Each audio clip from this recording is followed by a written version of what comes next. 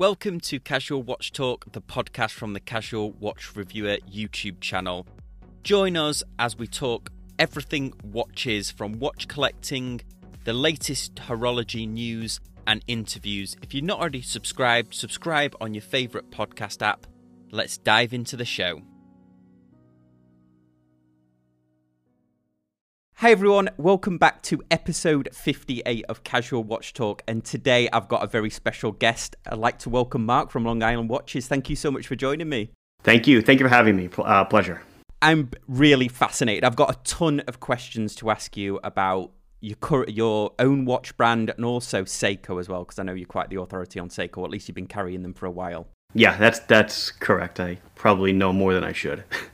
So if there's anybody out there watching this that doesn't know who you are, would you mind giving a quick intro? Oh my goodness. Where have you been? Exactly. Nah, I say that modestly. I'm one of the first people to be in the online watch game, online watch sales. I started selling watches on eBay circa 2001 or so. Launched the store in 2003. At the same time, worked full-time as an aerospace engineer. That is my background, mechanical engineering. Did that for a number of years, about 13 years. Around 2011? Yeah, 2011.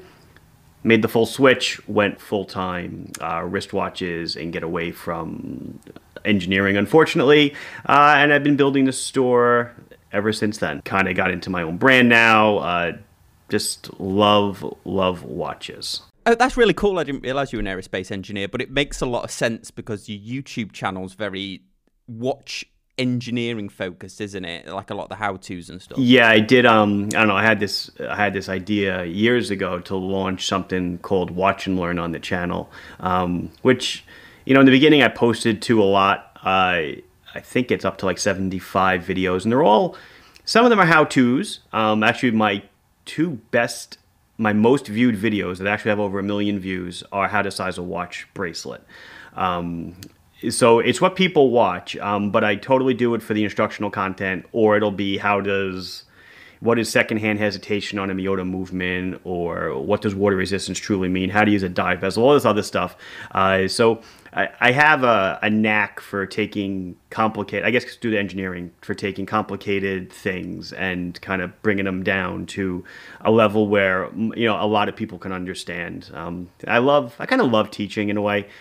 So I guess that's kind of my foray into teaching, without actually getting a teaching degree. Yeah, well, I've got two confessions. One of my most watched videos is how to resize an Invicta bracelet. Oh, there you go.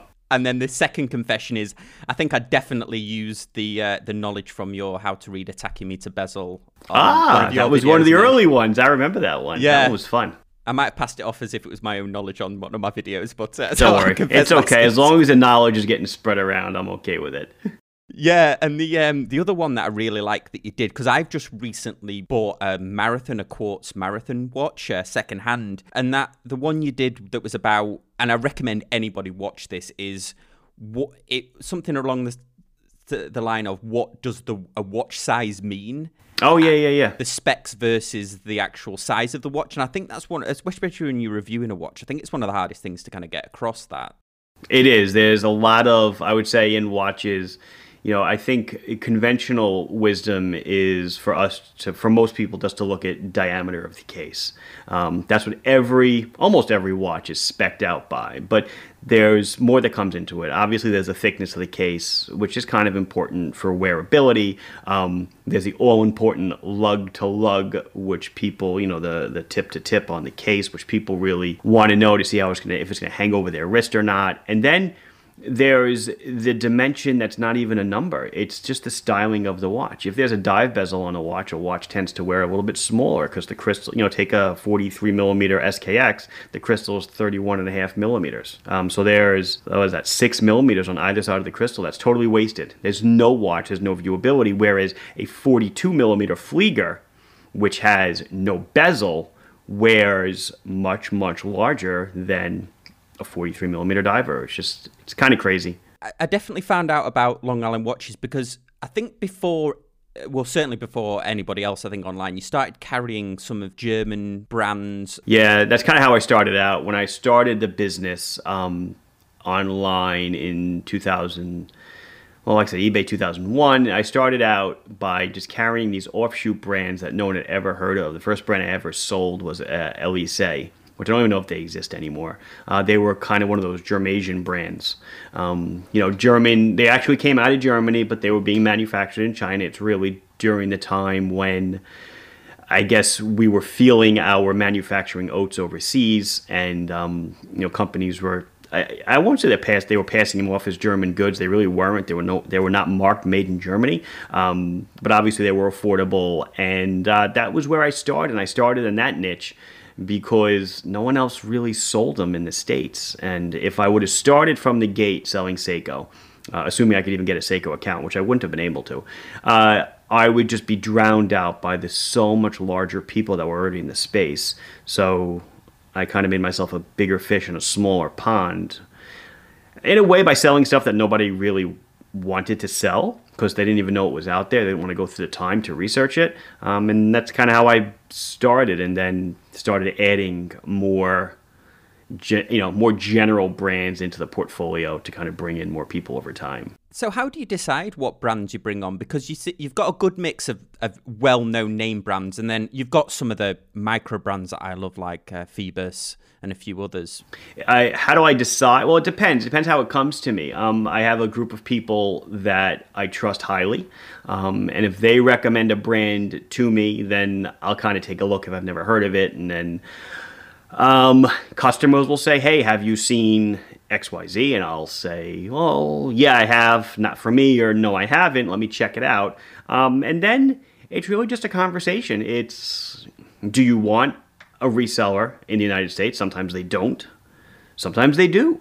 And then it's just broaching that relationship. I find a lot of micro brands, they're set up for, what's the word? Direct to consumer.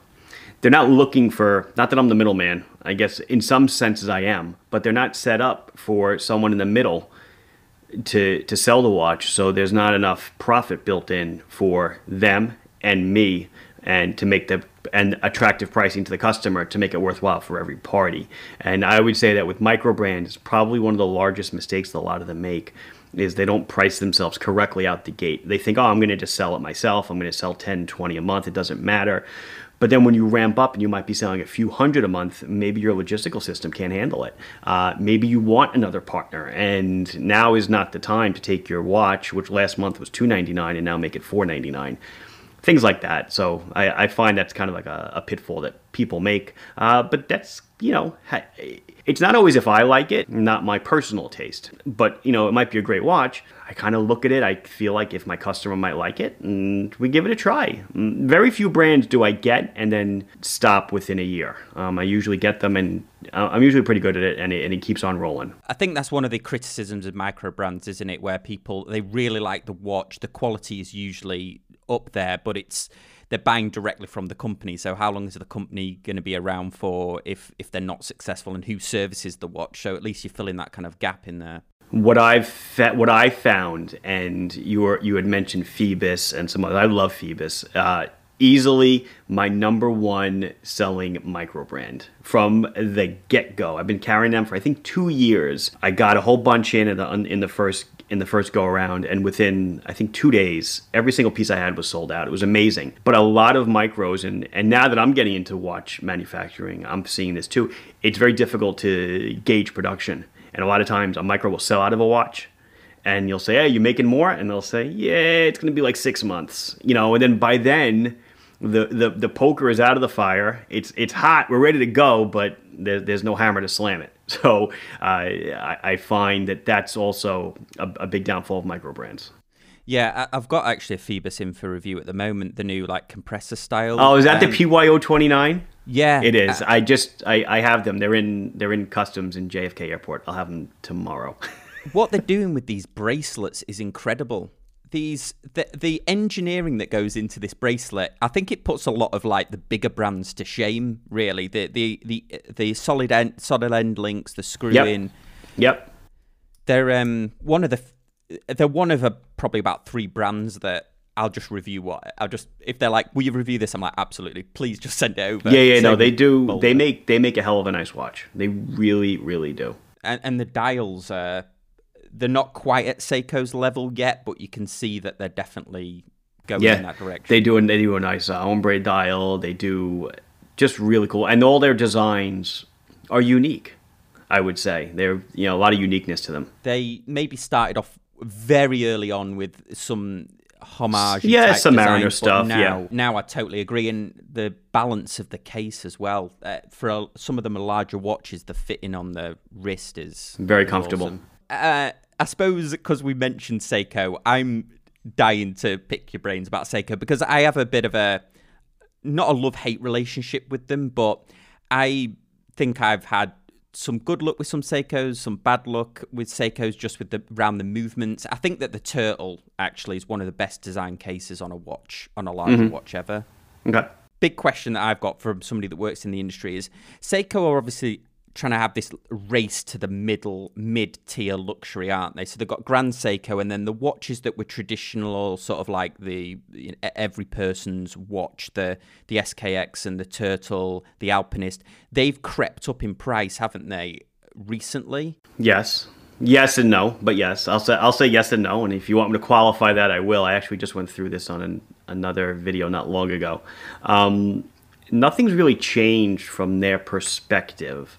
Prices are still the list prices that you're seeing today are the same list prices that existed 5 years ago. The only difference now is that those list prices are being enforced, and the gray market is being very successfully killed down to a decent level.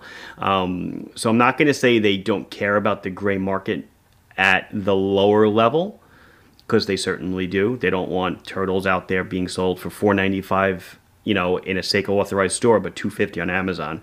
They're trying to chase things like that down for sure. But the higher end stuff, you are not going to see that stuff, for cheap anymore. Alpinists, all that garbage. Because if you do, you're gone, and no one's going to risk. They're almost taking like a Rolex type attitude with their dealers. If we find your stuff outside of your line of distribution, you're gone, and it's just not worth it. So they are, there's a price increase, but it's not a real price increase. It's just almost they're getting rid of the price decrease, if you will. Yeah, so very similar to what Rolex has been doing sort of over the last three to 5 years, I'd say. Yeah, kind of maintaining that. They're tightening. They're trying to tighten their hold on the market. I mean, it's a great example. The little SNK 809, 805, whatever, that little 30. You know what I'm talking about? The fabric strap. Regularly, 79, 89 from most stores. 59 on Amazon. The sticker on the box has always said 185. Always. So it's always been a $185 watch. The sticker on an SKX 173 box, which was the 007 for the USA market, always said $395 or $425. It was never any different. So we're just seeing, the eradication of different distribution channels that kind of pulled the price down. Also, they're expanding the ranges, aren't they, of those successful ones in the middle. I think some of the newer releases, they're starting to do, maybe this is just my impression, but I feel like they're starting to do more limited editions and kind of trying to creep the price closer to Grand Seiko. Have they always done that? Or I would say that as they are kind of feeling their, I don't want to say oats, but their real dive watch history, I would say they're doing a lot of LEs, and I think because their customer base really, really likes the limited edition models. And when I say customer base, it's not necessarily the people watching this or the people on the forums. That really isn't their base. That's such a small part of their base. I mean, if you listened to people online, the new Seiko 5 divers, you would think were a failure, when in fact it's like the best-selling models they've ever had before. Their base is the up-and-coming teen, young 20s, someone who wants to just look a little bit nicer, not concerned that it doesn't have sapphire, not concerned it doesn't have a push-pull crown, this and that.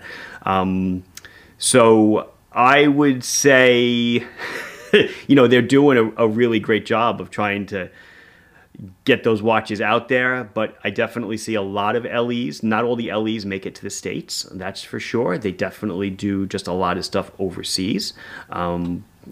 If we get LEs over here, they're not the greatest ones. What did they do? They did the Brian May, the guitarist. They did that, and that was an LE of like 4,000 pieces. Okay, I got 2 of them. So you can imagine how spread out the brand is, worldwide, and from a worldwide perspective, what's going on. And, when we think Seiko, again, I'm in the U.S., so I think Seiko USA, I think State Bound, but there's a whole global economy that they're marketing to. Yeah, it's a lot different. It's funny you say that. I went into a jeweler local to me at the weekend, and they had literally like used Rolex, then they had Bell and Ross, and then they had the Seikos, and the dials on the Seikos definitely stand up. I think the more you know about them, like you say, like the watch collectors that are a smaller portion of the thing, definitely, question if the movements are comparable in price. But I mean, Seiko are already doing really well. I think if they had one of those watches, if they could make a spring drive movement in like the $1,500 mark, I think they would just dominate. I don't know why they don't, because it's obviously just a complete evolution of mechanical movements, a spring drive. Right. I'm wearing mine. Oh, really? Yes. Is it? The LX? Yeah. I'll show the people at home first, and then I'll show you. Yeah. I don't think you're going to see that 1,500. There's so much that goes into it. I just don't think it's possible for them to even do it at that price point. I really don't. And plus, they're not going to put it in a watch where the fit and finish might be circumspect. It's a pride thing for them, which I know a lot of people laugh at. Oh, pride, have you seen their chapter rings? Whatever. But for them, it's, this is their crowning achievement, the spring drive movement. We're not going to put it in a regular diver case. It's going to be in something super special. It's going to have great finishing. The hands are going to be, phenomenal. In this case, this is not a Grand Seiko. It's a Prospex. It's got the Prospex X on it, but it's titanium. And the finishing on it is phenomenal. I've not seen one of those in person, but I have seen one of the previous titanium Grand Seikos, and I've got this like running joke on the podcast about Omega making such a song and dance of their titanium case on the Omega, the new James Bond one. But when you see it in comparison to what Seiko, it's polishing it almost to the point of looking like stainless steel. It looks like steel. You would never know. And since you said that, I'll do a quick shout out to Bertucci watches that I carry. They make, most of their watches are titanium. They're able to polish them as well. They've done high polished titanium, which to me is like, you look at it like, it's got to be steel. And then you pick it up and you're like, oh my God, it's not. So there's brands are doing it. They can do it. Yeah, so because there was this whole like romance about titanium, wasn't it? That it had to be like acid etched and all of this, back in the day, I think. So I'd love to ask you about that. Your Seiko there. So do you feel it's worth? Because are they 5,500-ish? Yeah, I think this was 5,500. I mean, truth be told, I obviously didn't pay that. Because I'm a dealer. I saw it in a magazine, or somebody showed it to me. People don't know I like blue watches. They'll just send me stuff at random. And I saw this, and I was like, I rarely do I have a hankering for a watch. It's very rare. And I was like, I really want that watch. I want to get it. And I saw it was an LE of 400 pieces.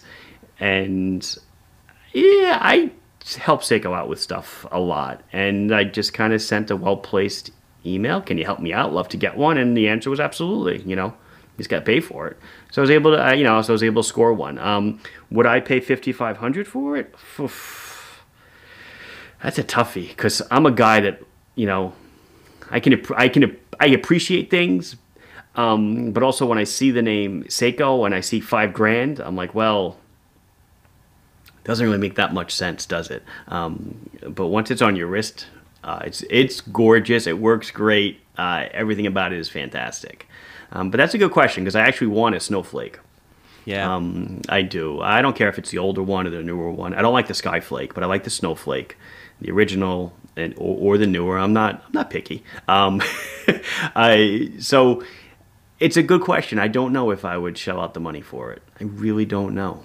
Yeah, they're definitely playing the long game, aren't they? Because I remember I had a boss who had a Rolex from the 60s, and he was like, yeah, I just picked it up for like, $600 at the time. And like, we all had them because they were just a great watch. And now right. And then boom.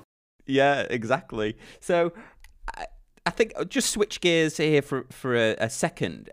Recently, since obviously the pandemic's been on and everything, the pre-owned watch in market has just gone absolutely insane. We've got a lot of consolidation where like Richemont bought Watchfinder and a few of the other ones like Hodinkee just bought Crown and Caliber. Thinking of your business now, have you ever thought about getting into the pre-owned watch market, or is it just a completely different? It's a completely different animal. You need a lot of domain knowledge, and I really don't have any. I have almost none. I don't know anything about stuff made, pretty much before the mid-90s. Even Seiko, I'm a little bit hokey on. I know my 6105s and stuff, but I'll liken it to this. Every year, pre-pandemic, I'd go to a jewelry show in Vegas, and a buddy of mine that I went to college with would tag along because he loved to go to the antique show. And they call it antiques, but antiques it's just used watches. And it can be a watch that's a month used, or it could be 100 years old used. And when you go through these halls and you see these booths, and there's a glass booth, it'll be 12 feet long, and it's just 100 Pateks just lined up in clear plastic sleeves. Like, people pull out shoe boxes, and they're full of Pateks, Rolexes, everything. It's funny to see it from a commodity perspective rather than a collector's perspective. Where was I going with it? Oh, but so he's a collector of Rolex. He is mostly oyster quartz. He loves his oyster quartz. But I just watch him. Joe, if you're watching, I don't think he is, but if he does, I'll tell him I shouted him out.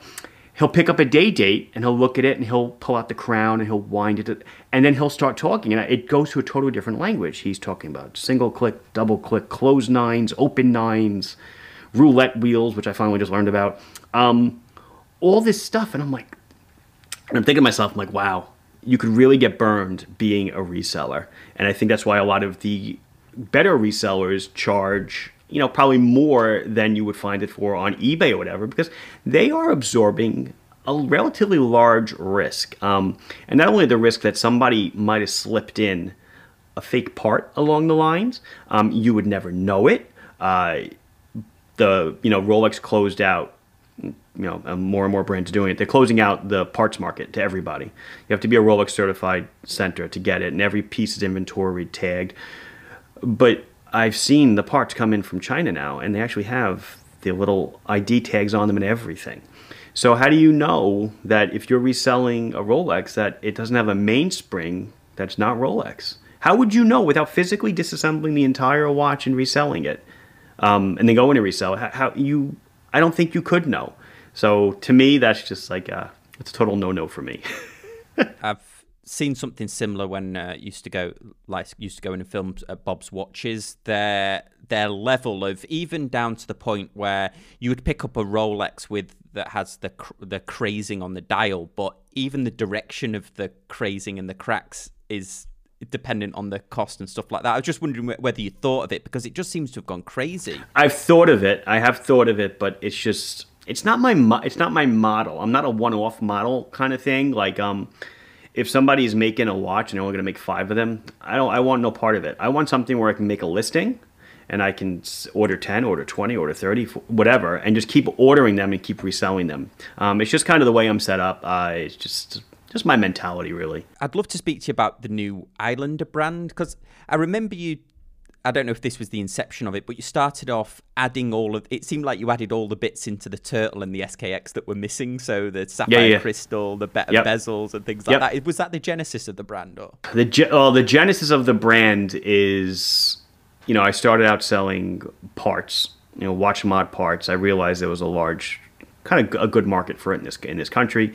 So I started getting comfortable with all that stuff. And then I would say, pandemic's killing dates in my head. We're in 2021. right? So 2020, I got to think about it, right? So there was no Basel in 2020. It was canceled. So I was in Basel in 2019. So it was 2018. Someone told me that I'm very friendly with in the business said, you've got such a following. And this is almost 3 years ago now. You should really launch and market your own line. And I'm like, nah, I'm really not interested. And then I hope I got the dates right. Yeah, I'm pretty sure I do. 2019, when I was in Basel, I discovered from Seiko that the SKX was being discontinued officially. Official word from the official person that made the official decision. And being that I had sold the prior year, I think 3,000 or 4,000 SKXs, it was a significant portion of my business. And I said, geez, so I got to make something to fill this gap. And that's really the inception of the Islander. It's the only reason the brand was started was to fill a financial gap that was going to occur in the company. I said, geez, I can build an SKX cheaper, but with better specs. The only thing it's missing is ISO certification. But it's sapphire, hand wind, hack, solid end link bracelet, solid link bracelet, good clasps, excellent loom, ceramic bezel inserts, blah, blah, blah, blah, blah. And so that's really the genesis. And then from there, it kind of, branched off into other Seiko homages, if you will. I just did, it's funny, I happen to be sitting here. I just did this one. I just launched, this is a like sumo. It's like a samurai case, but I'll show you viewers now. It's a waffle dial. Yeah, man. I think I got it.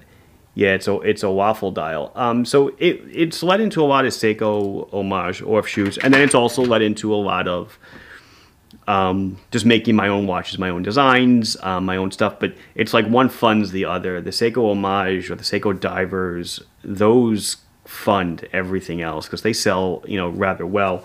So I'm wearing kind of this Explorer dial, if you will, almost like an everyday piece.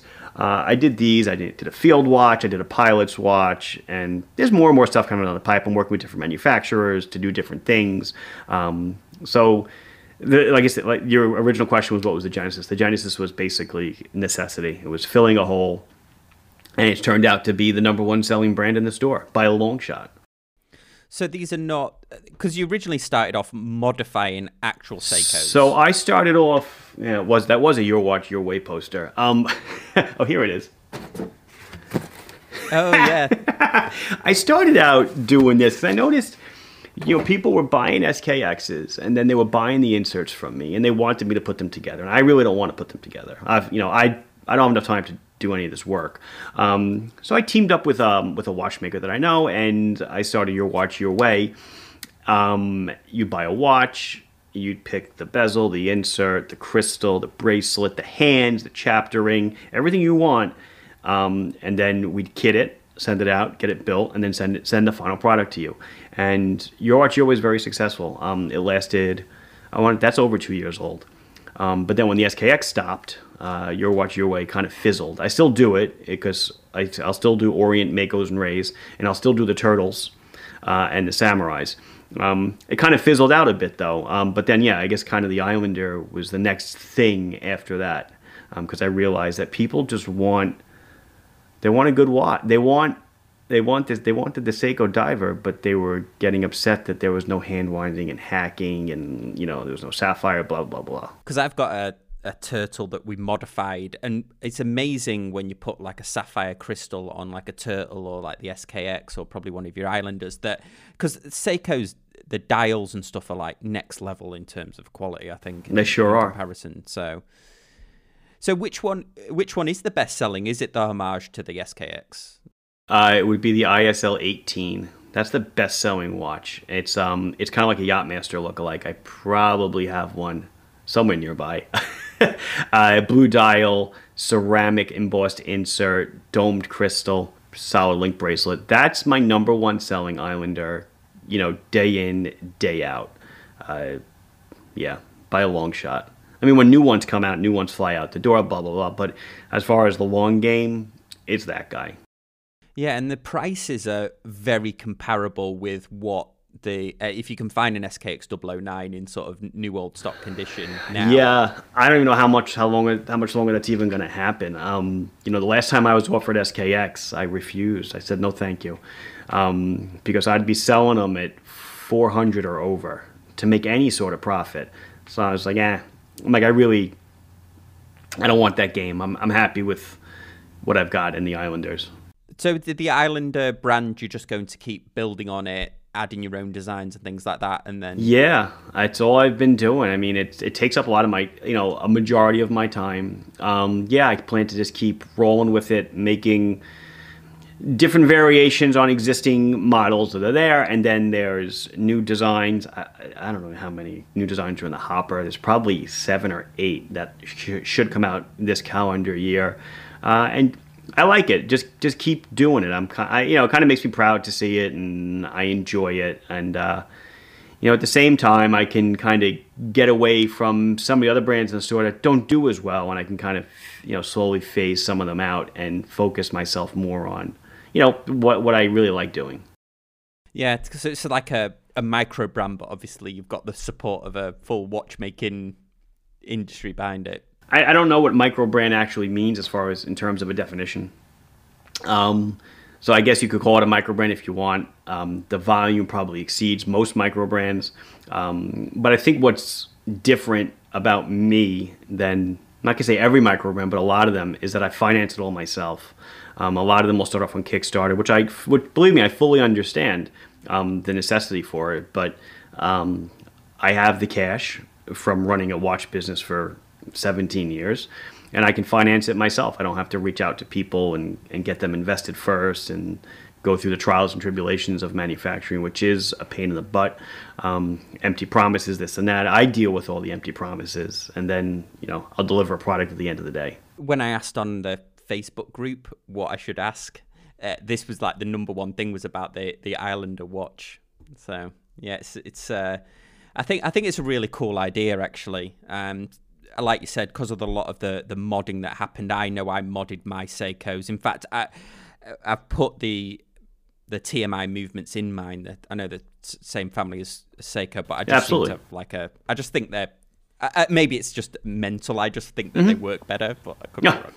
Yeah, it's the same. They all come out of the same factory. Yeah, absolutely. And I think so many of the other micro brands are using that movement as well. I think nearly every watchmaker could probably work on it, or they can be easily swapped out. I've heard dribs and drabs of rumors that Miyota might be curtailing some of their lower end automatic movements. Curtailing or stopping? I started hearing rumblings of this like 6 to 8 months ago. So Seiko might be the go-to place, except for obviously Miyota's 9000 series, which is excellent. We'll see. Time will tell. Yeah, so it might be all TMI and then Sellita for the top end. Might be the two pretty much. All your edges are going away. I'm interested to know, other than is Seiko and the Islander brand, are they the number one selling on the site, or number one? No, number one would be Islander. Number 2 would be Seiko.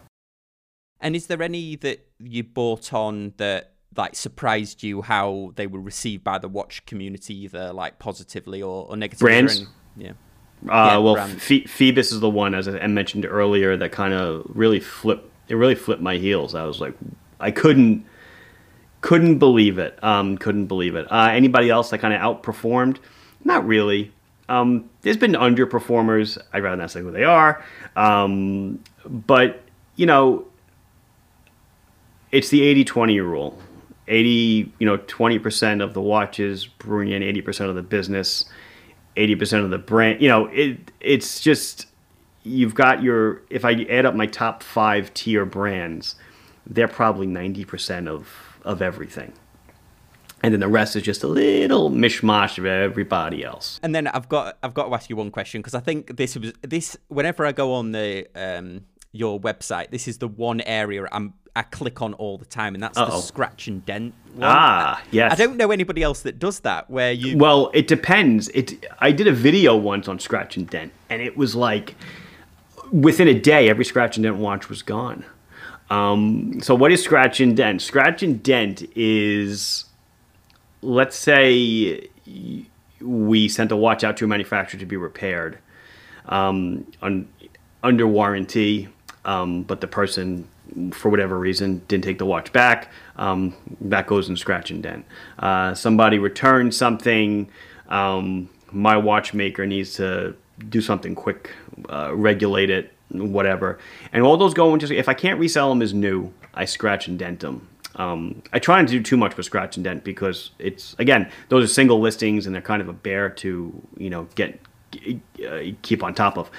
But yeah, people flock to scratch and dent. Like, yeah, if they know it's there, they go all the time. And I'm amazed that, all of a sudden I'll list, say 40 items and I'll check in like 2 or 3 days. I'm like, oh my God, where did they all go? They're all gone. So yeah, it's a way to, I guess, recoup capital. That's pretty much what it is.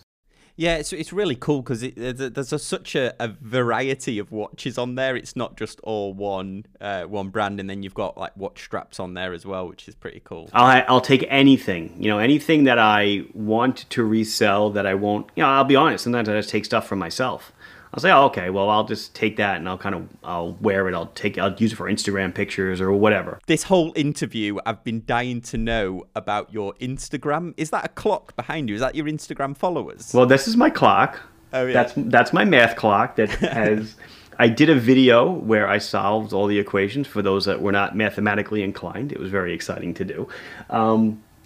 It's a regular, and by the way, we'll talk about the clock for a second. It's a regular quartz clock. People are amazed that they make quartz clocks with a sweep seconds hand. They sure do. I have like 5 Orient clocks around my house. Yes, Orient makes clocks. No, I don't sell them, but I got samples years ago. They're all over my house now. But a lot of your battery-operated quartz wall clocks can tick like this. There's a little motor inside that spins. Granted, the battery only lasts like a year or so, but it is very comforting to look at. Nice and smooth. Okay. Comes from a company called Smurl. I'm not promoting it. It isn't promotion. SMIIRL is a name. It's a horrendous name, but I believe it's a European company. Yeah, I'm pretty sure. I think it came out of France, I want to say. I kept seeing it pop up on my Instagram feed. I'm a mechanical engineer, right? So who doesn't love a mechanical flip counter, like the one that used to be at Penn Station in the LIRR train station, that beautiful flip counter that, whatever. So yeah, it's a flip counter. It's tied into the Wi-Fi. It's logged into my account, and it keeps account of your Instagram followers. It updates. You can have it update whenever you want. You can have it update real time, which is like every 10 seconds or so. But it kind of gets annoying. So I have it updating. It updates like every 12 hours. So like 8 a.m. and 8 p.m. So it already updated for today. And I don't know, they make them 5-digit. They make them 7-digit. I don't want to go 7-digit because I'm like, well, that's presumptuous, right? Right, and it's gonna be 2 zeros. So I'd rather wait until I have a 1 in the 6th position, which who knows how long that'll be. I might not be around, and then I'll go for the 7-digit. No, I had to ask about it. I knew I was going to get a lot of questions about it. Oh yeah, no, and I mean, they're pricey. I'll be honest. I want to say it was like $300 or something, but it's it's fully mechanical. They're all little windows, and they flip all by themselves. I actually did. When I broke, I want to say, I think 40,000 Instagram followers, I recorded it and put it as what are they called? Reels on Instagram? I don't even know what they're called. Like stories or what? Yeah, it's like a little story or something. So it's there, and you can actually see how it flipped over to 40,000. Yeah, I think I might be inclined to get one for the YouTube channel as long as it doesn't go backwards.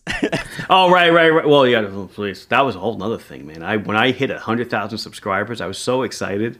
And then, yeah, it went backwards. People, I think, started unsubscribing just for fun. I was like, no way. But yeah. Yeah, I mean, for a watch YouTube channel, I mean, the content is great on it, but you're really up there, like, it's nearly it's subs. I would say for a watch channel, I mean, there's a lot of watch channels over 100,000. I guess there's a bunch. Not a bunch. There's a few. But to be the store, everything I'm doing is obviously I don't have to do anything. I don't have to put any of those paid promotion stickers on because everything I'm doing is a promotion because I'm selling everything. It's clear that I have, my best interest in mind. But I mean, I try to do everything honestly and openly on the channel. And if I don't like something, I will say it. I will say what niggles me a little bit. But yeah, I think for a store, I think it's pretty good. I'm proud. I just wanted to crest that, 100,000, and then I don't think I'll ever see a million. At the rate I'm going, I think I'll be 77 or something by the time I hit a million. So if I'm around, we'll see. But yeah. It's funny, isn't it? Because for a watch channel, like 147,000 is just awesome. But if you were doing one of those like makeup channels, that would be almost a dead channel, wouldn't it? Yeah, it would be. It would be. I know my daughter watches, bunny rabbits or people playing with dolls, and I'm like, oh, I look at the video and I look at the creator, and I'm like, she really has 2 million subs? I'm like, no way. I'm like, how? Yeah, it's crazy. Like I don't suppose if you were doing it for money, you'd just play like Minecraft all day or something. Exactly. Be like Mr. Beast. Yeah. Yeah, that's been incredible. Well, thank you so much for joining us on the channel. It's been a lot of fun. Thank you for having me. I'll leave the links to Long Island Watches down and the Instagram as well, so we can get that count up. Woohoo! Yeah. Yeah, I really appreciate it. Yeah, thanks for joining us, and thank everyone. You. See you next time on Casual Watch Talk.